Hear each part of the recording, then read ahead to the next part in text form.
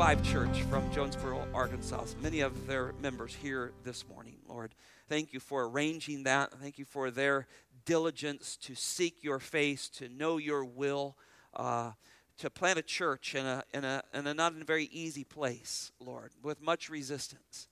And yet you continue to grow them, even to the fact, Lord, that they've grown out of their current facilities and are praying for a new one, Lord.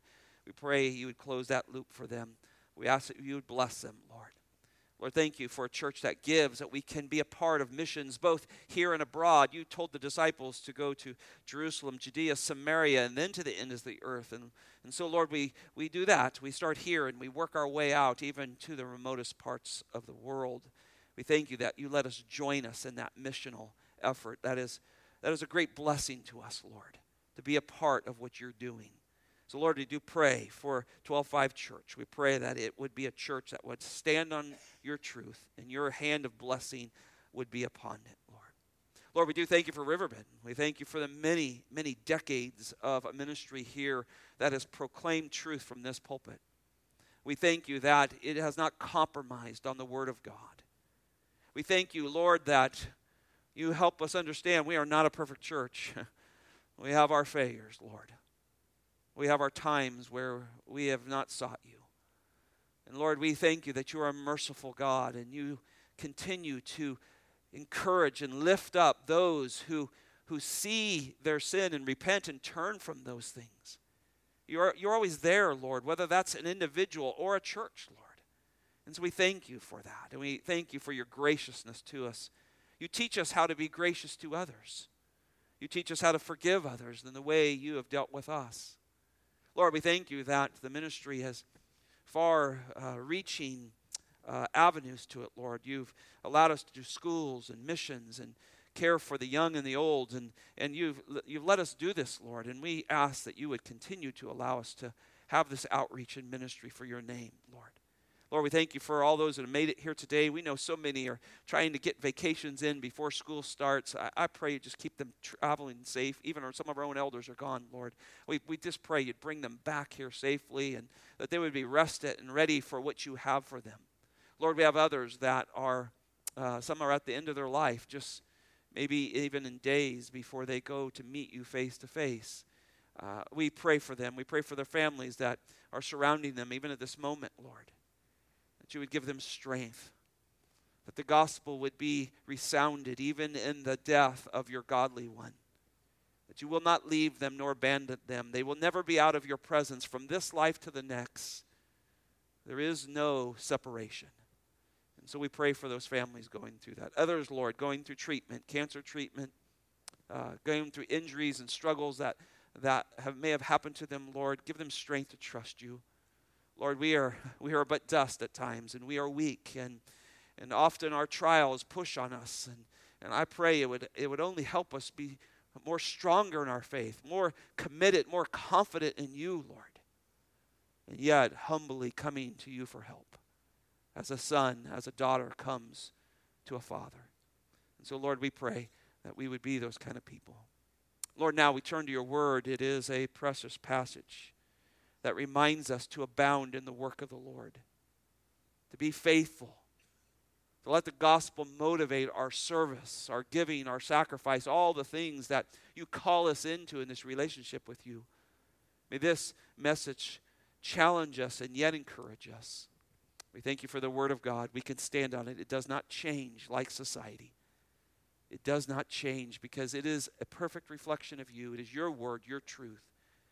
And so now, Lord, hear us as we teach your truth and plant it deep within our hearts.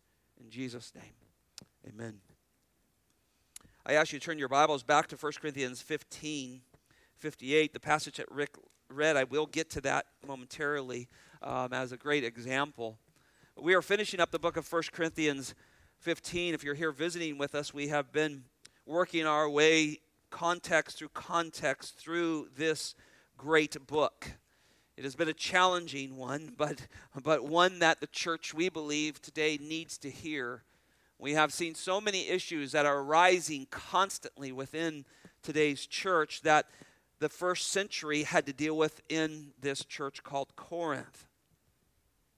We've come to the end of chapter 15, it is a great chapter that starts with a clear proclamation of the gospel and then leads us into the glorious resurrection of Christ. And if Christ is raised, then he will raise us also, giving us bodies like him. And what confidence to understand and grasp the victory that we have in the Lord Jesus Christ. And after these 57 verses of doctrine, Paul comes to one of the greatest therefores, I think, in the Scriptures.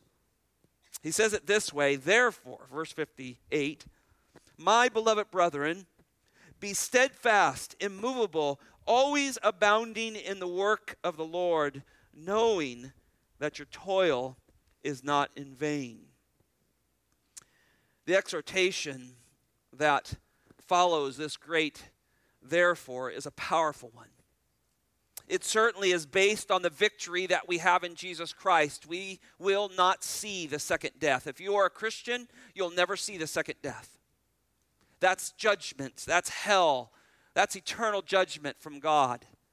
We have victory through Jesus Christ our Lord. We will not see that. We have a body that is prepared for us. That will be like Christ.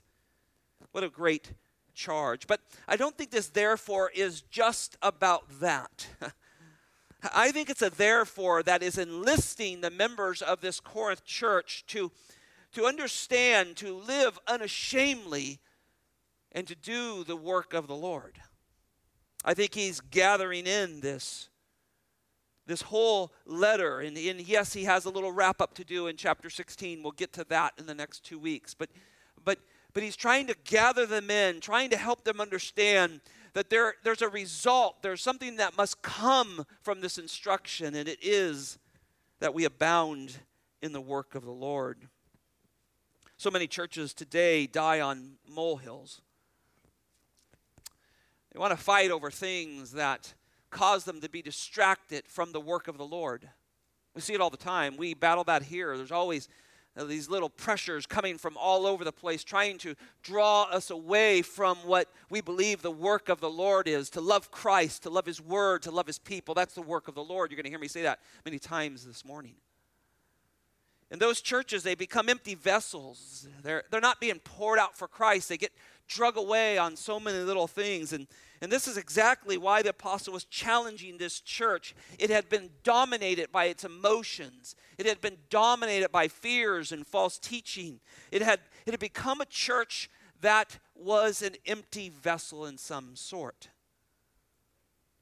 It had proven that they were erratic. They were scattered-brained often. They were easily discouraged. And they were led astray by worldly things, worldly philosophies, Gnosticisms and myths, these things that drug them away and caused them to have factions among them, and they became disunified and unedifying to one another. So Paul has determined that he would remind them that as Christ beat death and was raised from the dead and has a resurrected body, and we will have one like his, he is determined to help them learn to stand on truth so that they are abounding in the work of the Lord. You get away from the truth of the Word of God, you will not abound in the work of the Lord. You'll abound in your own work. You'll abound in some kind of ideology that you've come up with or some philosophy that somebody has, but you won't abound in the work of the Lord. It is based in truth. As I thought about that, I just let my mind kind of wander back through the chapters, and it just taught me again and again that he's been teaching them truth all the way through. And truth is the key here. And so the apostle's been pouring this truth onto him. And he told them from the beginning, he said, truth is precious. Otherwise, the word of the cross is foolish. Can you imagine that as a Christian? He said to them in this first chapter, the word of the cross is foolish to those who are perishing. But here's the truth. It's the power of God to those who are being saved. It's everything to us. It is the view of an almighty God. As we look at the cross and the finished work of Jesus Christ, it is a view of our glorious God, and it is power to us. When that gets robbed from a church and other things start to come in, they lose their effectiveness. Paul taught on true Christ-centeredness. He said, I'm determined to know nothing except Jesus Christ and him crucified. You want to get into all this factitious behavior? You want to get into finger pointing and all this stuff? That's what will deter you away. I'm determined to know Jesus Christ and him crucified. And that's what he's trying to take the church to. Is he everything to you? See, he's after that. In this last verse, 57 verses of doctrine on the resurrection, this last verse, he's pouring it on. He's bringing application to this. Oh, you know how he works his way through this epistle. He told them that the truth is that we now have the mind of Christ. Isn't that a beautiful thing? As saved children of God, I no longer am to be consumed with the mind of the world. I have the mind of Christ. And how do I have that? Through the truth of God's word. That reminds us of those things. Truth that comes to those who build on a foundation, chapter 3 of Jesus Christ. We build on that foundation, not of our own. And that'll be proven. The Bible tells us in that passage. That's, I think, the great judgment that we'll go through. Not for sin, but what we did with the Lord. Throw them in. Precious metals. Maybe crowns that come from that we cast at a Savior's feet? Or is it wood, hay, and stubble and just a poof? See, that's the difference between truth and man's own opinions or man's thoughts or man's self-centeredness. Oh, he told them that the foolishness of man will be burned up. All that will be lost. He reminded them of the immutable, immovable Word of God over and over. He told them that their bodies were temples of God. How dare you give that body away to something that does not honor God? He has chosen from the foundations of the world to save you at a certain point in time and indwell you and make your body, make your life the home of his Spirit. You belong to him. You're his. He wanted these people to be truth seekers. And he said, follow me as I follow Christ. I am dedicated to following the Lord Jesus Christ. If you want to imitate me, great, because I'm going after Jesus. Man, is that not great parenting advice? Grandparenting advice? Follow me as I follow Jesus. Oh, you won't get in trouble there. They'll walk in behind you and you'll direct them to the Lord Jesus. But this church was following all its own whims, its philosophies. They were caught up in judging each other and then going to the world and letting the world judge them. Jesus said, let the dead bury the dead. Let them handle that. What do they have to do with the church? And so he brought truth to help them settle their disputes among them. Truth was to dominate these things. It was to open their eyes to immorality. Remember that their body was a picture of the body of Christ. We are all individual members made up of the body of Christ. He redirects their thinking about marriage and gender. He takes off their roles. He makes them think truthfully about the role of singleness and marriage and how that is a display of the gospel of the Lord Jesus Christ. He challenges them with truth not to be stumbling blocks to weaker Christians. This was a major issue within Corinth. They felt so free to do whatever they wanted. And they were stumbling the younger ones. He says, truth sets you free from that. Truth makes you say, oh, I would never want a young one to be stumbled. Boy, Jesus took that on, didn't he? You cause one of these young ones to stumble? What's better? Put a leash around your neck, tied to a millstone, and throw yourself into the sea. Christians often are stumbling blocks to other Christians, and this was true within this church, but truth sets you free of that. You speak truth in love, and you no longer become a stumbling block.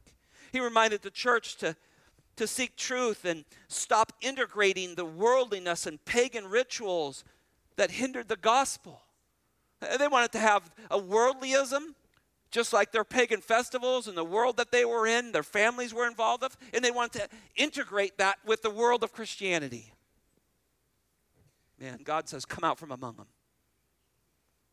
You're no longer part of him. And that's a problem. Today we see within the American church there's this constant integration with a fallen fool's wisdom.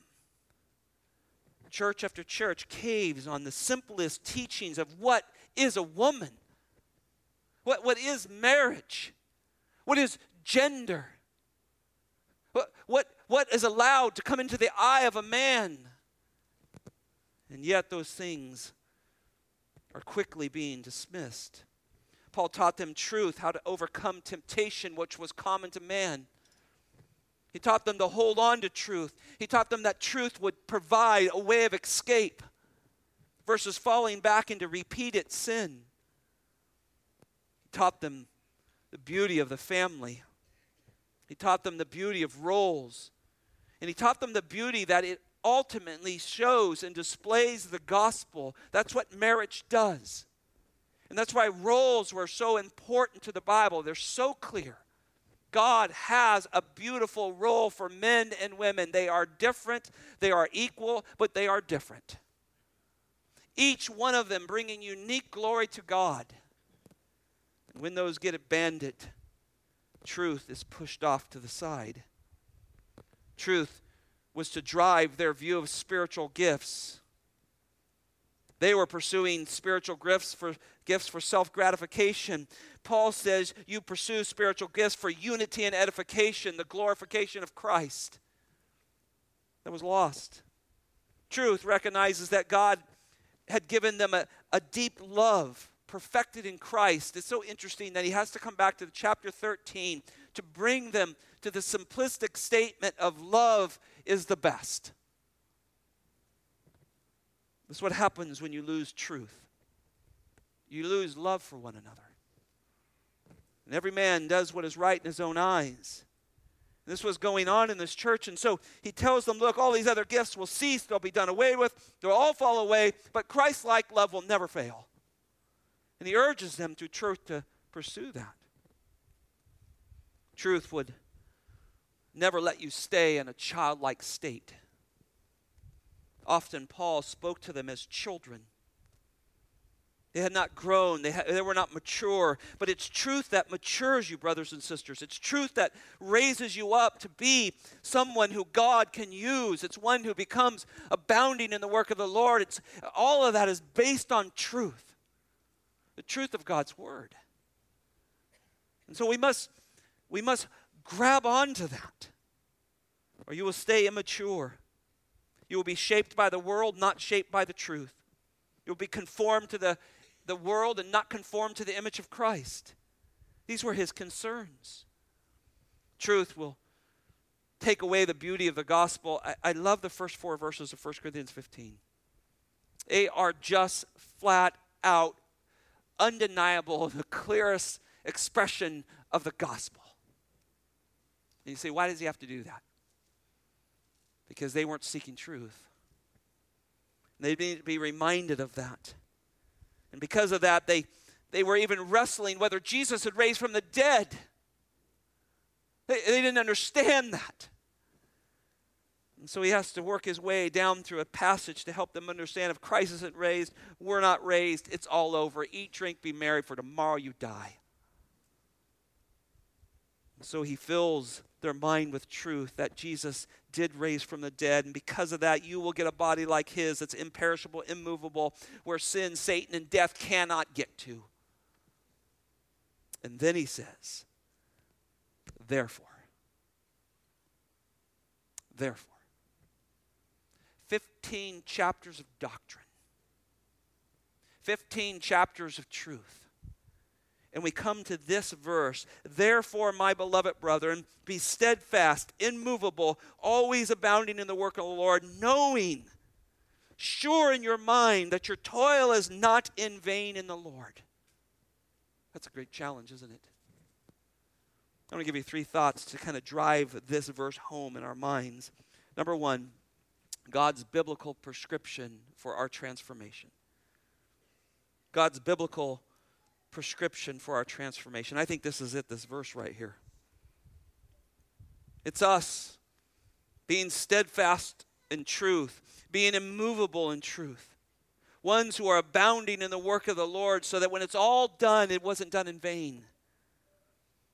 Just as in chapter 15, we have these 57 verses of doctrine, and then this one verse of application. It's so strong, and it needs time spent on it. I spent time on it last week. We kind of looked at giving. That was the main thrust of that, how we can abound in the Lord in giving, and now abounding in the Lord and living in this one.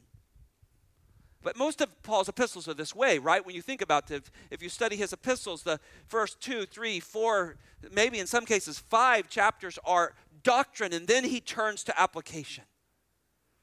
This is the way he does it. And there's a reason for that, because application must flow from doctrine. It has to come that way. There's no other way. And if you reverse it, when application seeks to create doctrine, you have a huge problem. It's going to be centered around man, not God. And this is what we see today in particularly America's church. We run to pragmatism. We run to application long before we understand doctrine. So now we have not rock to stand on, we have sand to stand on. Because it's constantly there to try to help you get through this life, and you're the greatest thing in the world, and you find yourself on sand. Doctrine builds the rock so you can stand. That's the way Paul preaches. That's the way the Bible's set up. So we understand this. And so Paul has taken these 57 verses just in this text alone, let alone the whole chapter, the whole book, the whole letter, to come to this point, to bring them to this point of application. And when application comes from doctrine, it becomes rock solid. Notice he starts this beautiful challenge off with my beloved brethren.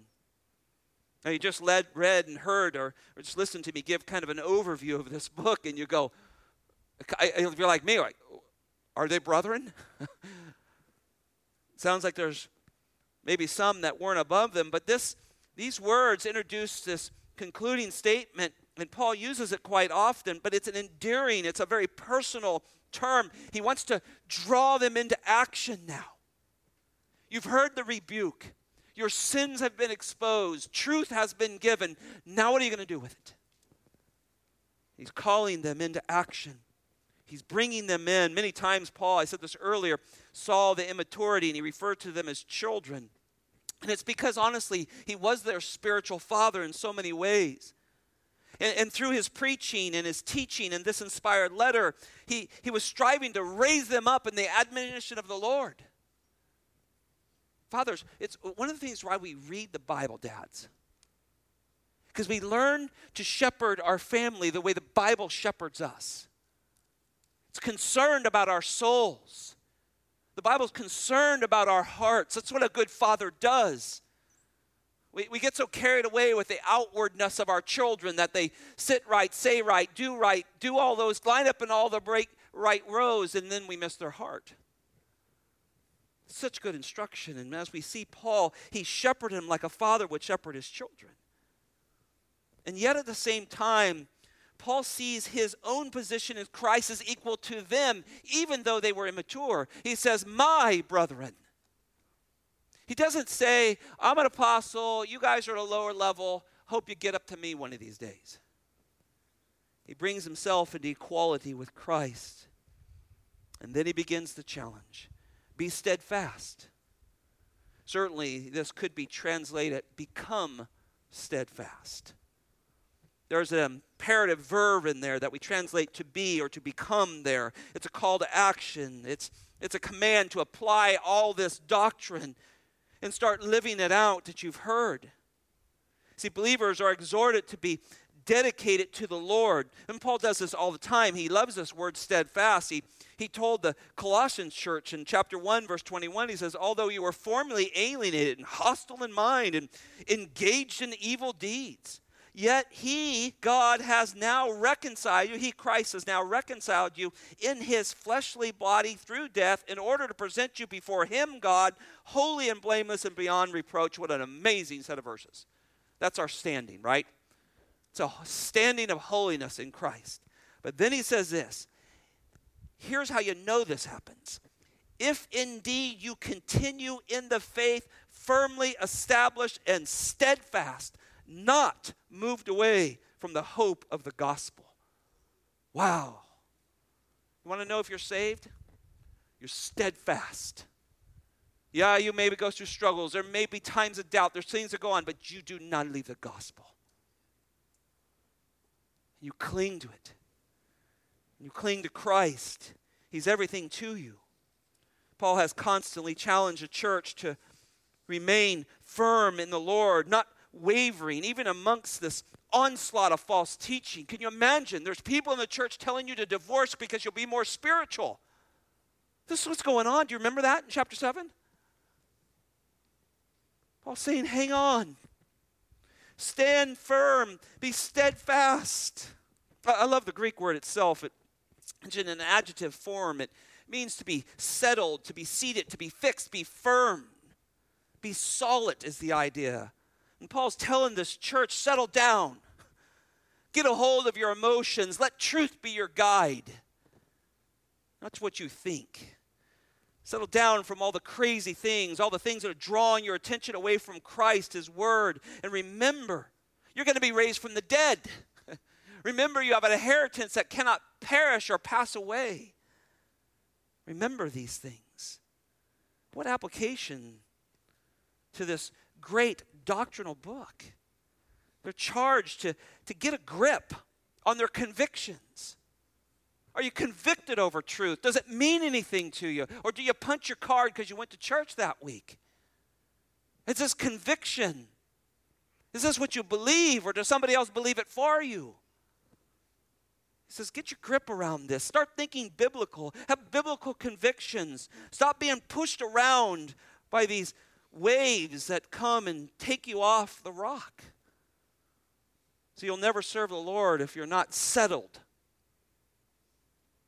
See, he says, remember, he's abounding in the work of the Lord is the main emphasis here. But people don't abound in the work of the Lord because they're not settled. They haven't sat down on Christ and said, this is it. I look for none other. He's everything to me. And so they're pushed around by things. They're pushed around by their own desires. They're pushed around by relational theology. What happens to their children, or this or that. How many pastors have I read just of recently who've changed their view on biblical marriage because they had a son or daughter who joined the homosexual movement? And look, all of us know the difficulties within family, but we speak the truth in love to them, not compromising. It's the best thing we can do. Lovingly, there, ready when God gives the opportunity to stand steadfast on God's word. It's their only hope. Join them in their sin and send them to hell? Oh, brothers and sisters, it's a call to the church to be steadfast. And please, just that's one issue. There's a million other things, right? There's another whole aspect of immorality and love of the world and all the things that pull people away. How will you speak the truth in love to them? The next adjective, riding on the same imperative verb to become, is this word immovable. It's an amazing word. It's a Greek compound word. It means two words kind of made up. Meta is the idea of not. And then it uses this Greek word kenos. We actually get our word cinema from it, our English word cinemas. And cinema is what? Motion pictures, right? So not moving is the idea of this word. And it's telling us that if we stand on truth, we are to be unmovable. This is Paul's exhortation to Corinth. To not move away from this spiritual position that God has granted. It's a spiritual securing in Christ that he's saying. You're secure in Christ, stand secure in him. Of course, this is not standing in false teaching and unbiblical practices, but it's clinging to Christ. Cling to him. Cling to his truth. Love Christ. Love his word. Love one another. 3 things, church. 3 things. Love Christ, love his word, and love one another. If we do those 3 things, oh, what would God do with us? But we get off track on all of those at times. The church has done historically through that. See, I think what he's saying is, look, Corinth, look, Riverbend, grab onto Jesus. Secure yourself in his word, and then you'll grow in love for him and love for each other, and you'll abound in this great work of the Lord. Otherwise, risk being tossed to and fro and sent over here and sent over there by false doctrine and worldly wisdom. Now notice, once you have said, "Oh Lord, I want to be steadfast, I want to be immovable in the truth of God's word, the work of the Lord Jesus Christ," you now have an opportunity to excel in the work of the Lord. Quite honestly, as we look at people who desire ministry, these are the things we look. Do you love Christ? Do you love his word? And do you love his people? Those three things must be evident to entrust you with the souls of God's people. And I don't care if those are God's people that are this high or as old as the oldest members we have in here. Love Christ. Love his word. Love his people. It'll become evident that you're abounding in the work of the Lord. I love this term. This phrase expresses a sense of urgency, right? An emphasis here. Abound. Abound in the work of the Lord. And notice he throws in a little adverb there, always. I think he's highlighting the urgency of this. Corinthian church, you've wasted a year and a half since I was there. You've got involved in all these other things. And now you're behind. The churches in Asia are out ahead of you. They're smaller churches, they're poorer churches, and yet they're excelling. Always abounding in the work of the Lord. This term abounding is a fun term as well. It means there's never enough, right? You're abounding more and more. You've not got there, right? You're still abounding. It carries the idea of abundance with leftovers, extremely rich. Some translations have the word attached to it, lavished, overflowing, and excelling. Paul said, I've learned to live in humble means, but I've learned to live in abundance. It's the same word. God has given me more than I need. That's the idea. I want to live out more than what's expected of me. Isn't that the problem sometimes? Well, what do you want, Pastor? I've been to church. I give money. What do you want from me? I want what the Lord wants. I want us to abound in the work of the Lord. I think Paul's saying here is, look, you're going to heaven. You're going to be raised to glory. You're going to be rewarded for your work. Why are you dabbling with it? Why are you not diving into the work of the Lord? There's a great end to this. See, I think what happens is this world just has a way of working its way into our hearts and minds, and it becomes so consumed. This moment is the moment of all moments, and everything comes down to this moment, and we lose the great view of the end. And we soon get pushed off our path. Have you ever been exhausted for Christ? I know these are hard questions. Absolutely at the end of yourself because you've been abounding in his work today. Now make sure that you understand we abound in the work of the Lord in many, many ways. In our roles that we play. But it also includes the work of the gospel. Have you ever been just exhausted? Have you ever lived out your doctrine that you believe in such a way that you've worked so hard for the kingdom of God, you're exhausted? See, Paul does that. He gives us lists of things he's been through. Dangers in this and dangers in that and dangers in that. You go, well, that's Paul. You know, it's as though he and Peter and church leaders and certain people, they live up here and then we just kind of get along down here. The Bible doesn't write that way. Have you ever been exhausted for Jesus?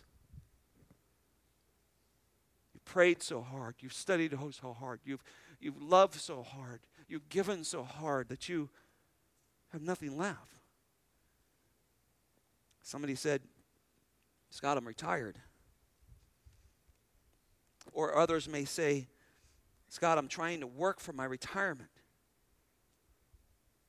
I told people so many times, I said, Christians don't retire. We just get retreaded. You wore out the tread that God had for you and that job and that part of that life that God had you there to work for him and to care for him, and then he just retreads you and puts you in another one. It's just a life, right? It's just this little short, maybe 75 to 85 years if you're blessed to live that long. That's all it is. Eternity's forever. And so Paul says, are you abounding in the work of the Lord? This idea of abounding carries overdoing it.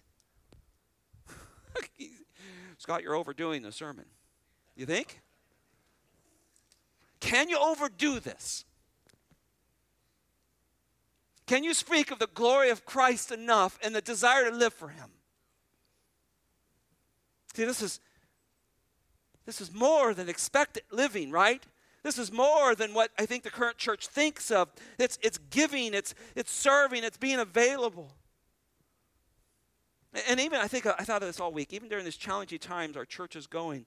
Several people have come up to me lately and said this to me, Pastor, God is pushing us to serve more. We want to be involved. We want to give more. We want to serve more. I'm so grateful. It just encourages my heart, but look how Christ is glorified in that. Well, in the last 2 points, I just want to show you a few examples. Number 2, abounding in the Lord by giving yourself to the Lord. I got to hurry here. 2 Corinthians chapter 8.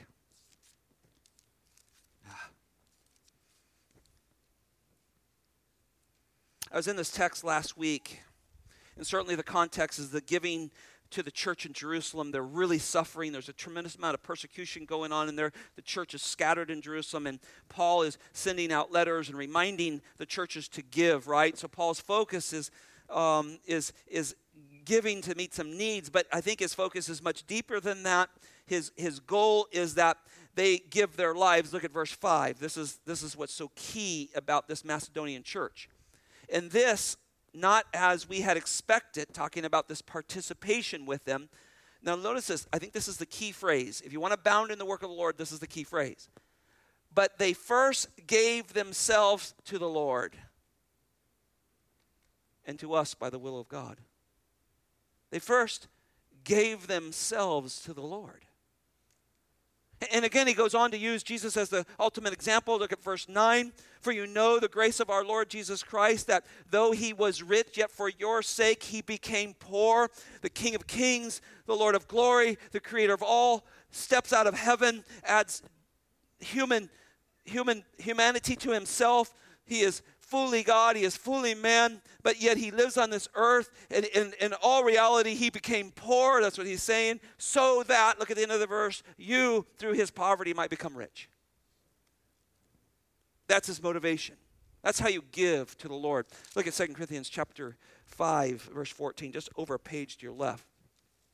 For the love of Christ compels us or controls us. That's a Greek word. I mean, drives us is the idea of that Greek word there.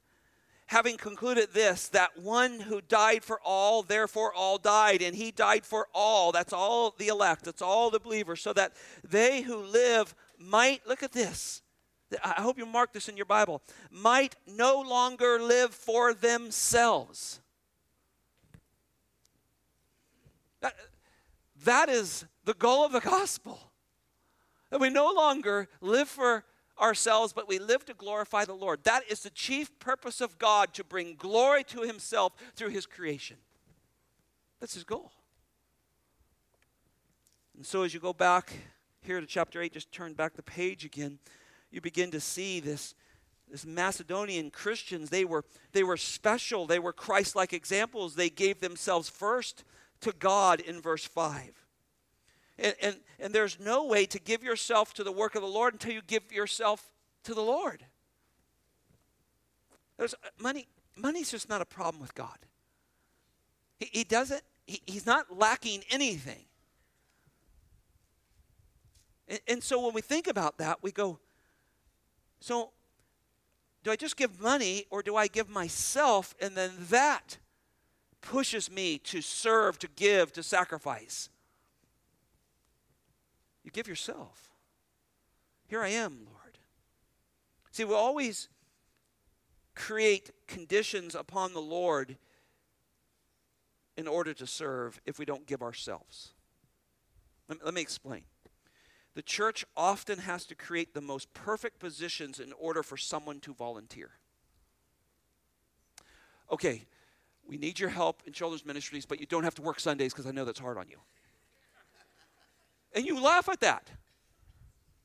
You only have to work one Sunday, then 1 month, and then you're off. And if you have a vacation, let us know. We'll make sure we have 3 people ready for you. And we always have to create so much to get people to be involved.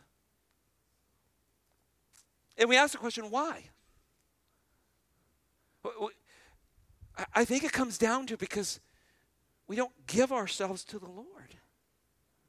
Years ago, I got off the plane with Steve Fernandez, president of our last seminary. He's with the Lord now. I'm walking off the plane, coming off the jetway. We're in India. Chris Williams, the head of the ministry there in India, kind of MacArthur's right-hand man, church planning, translating all of his sermons, speaking his voice for him. Chris comes up with open arms and greets Steve. And Steve walks off the jetway and says, "I've come to die."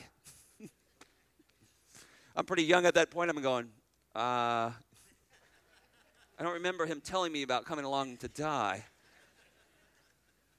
The more I spent time with Steve, I realized everywhere he went, he came to die.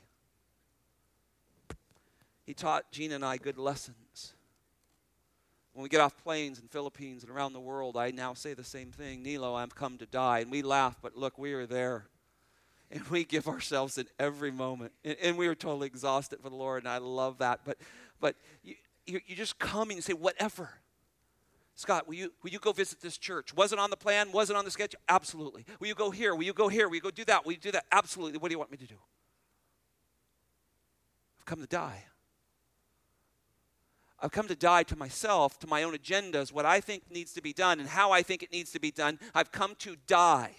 I think that's the fail in so many Christians as they come not to die, but to come and figure out things for you to do them better.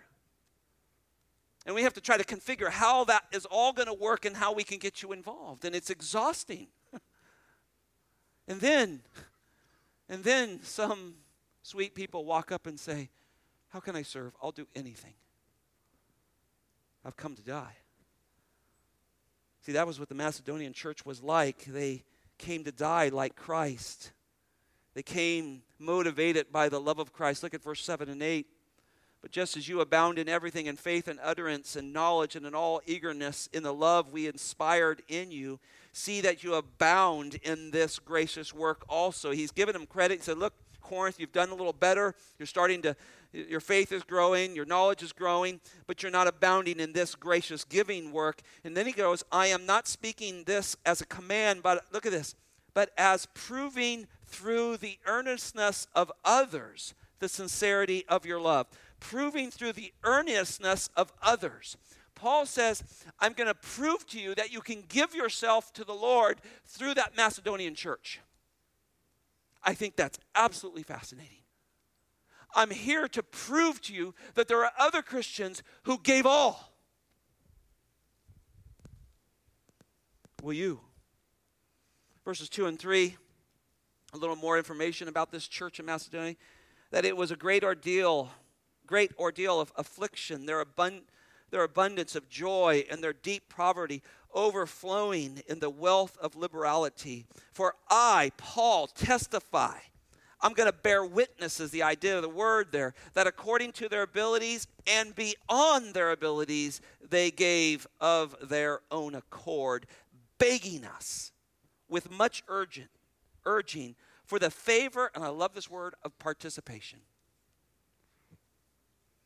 Lord, how can I participate in the furtherance of the gospel?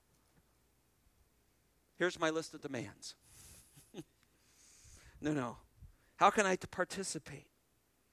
Last week I gave you the example of an elder that I had to counsel years ago who wasn't giving financially to the church because they said their giftedness was their gift.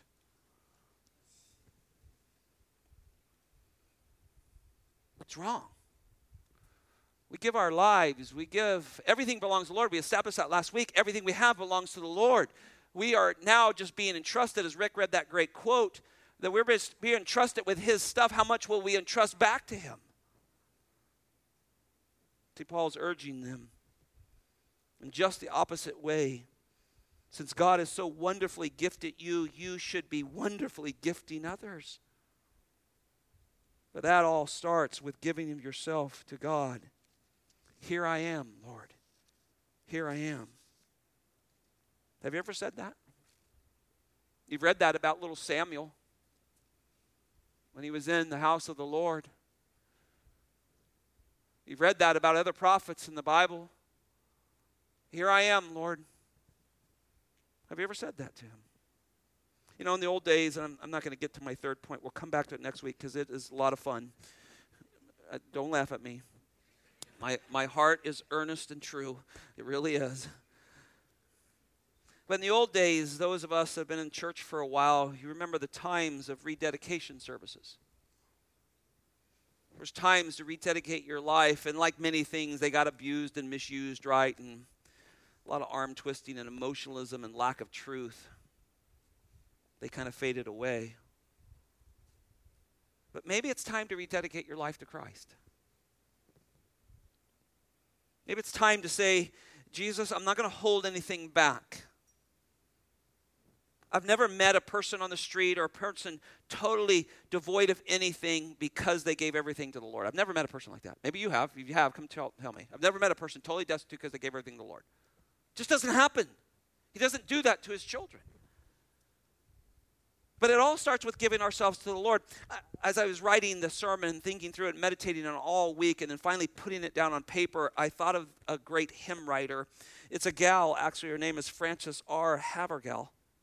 She was known for her service to the church around the world, but she was a great hymn writer.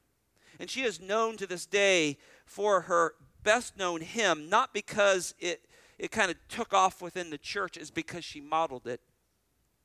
This was her hymn written in the 1800s. She had said this, "Take my life and let it be, consecrate it, Lord, to thee. Take my moments and my days, let them flow in endless praise.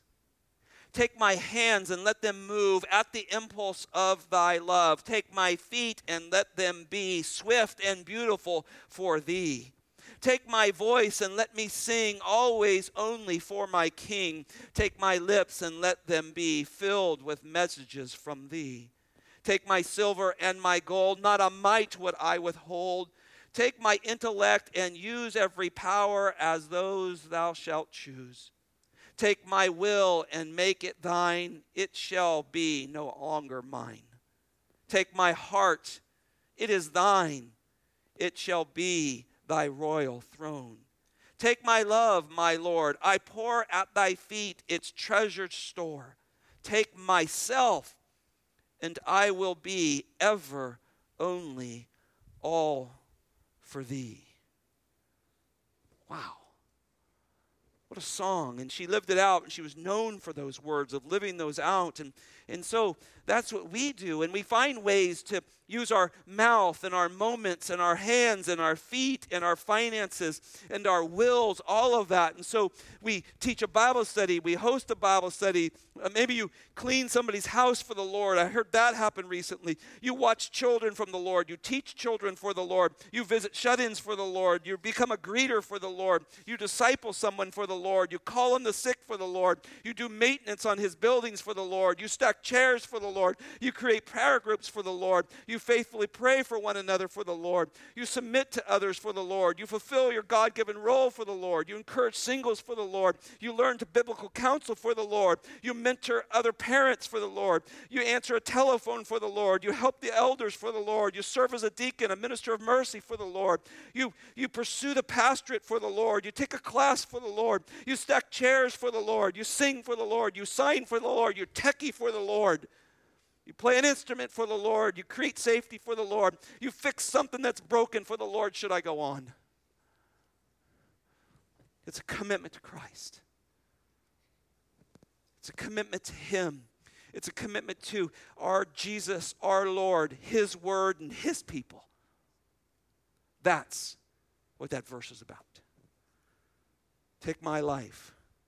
Let it be Consecrate it, Lord, to thee. Father, as we prepare our hearts to go to the table,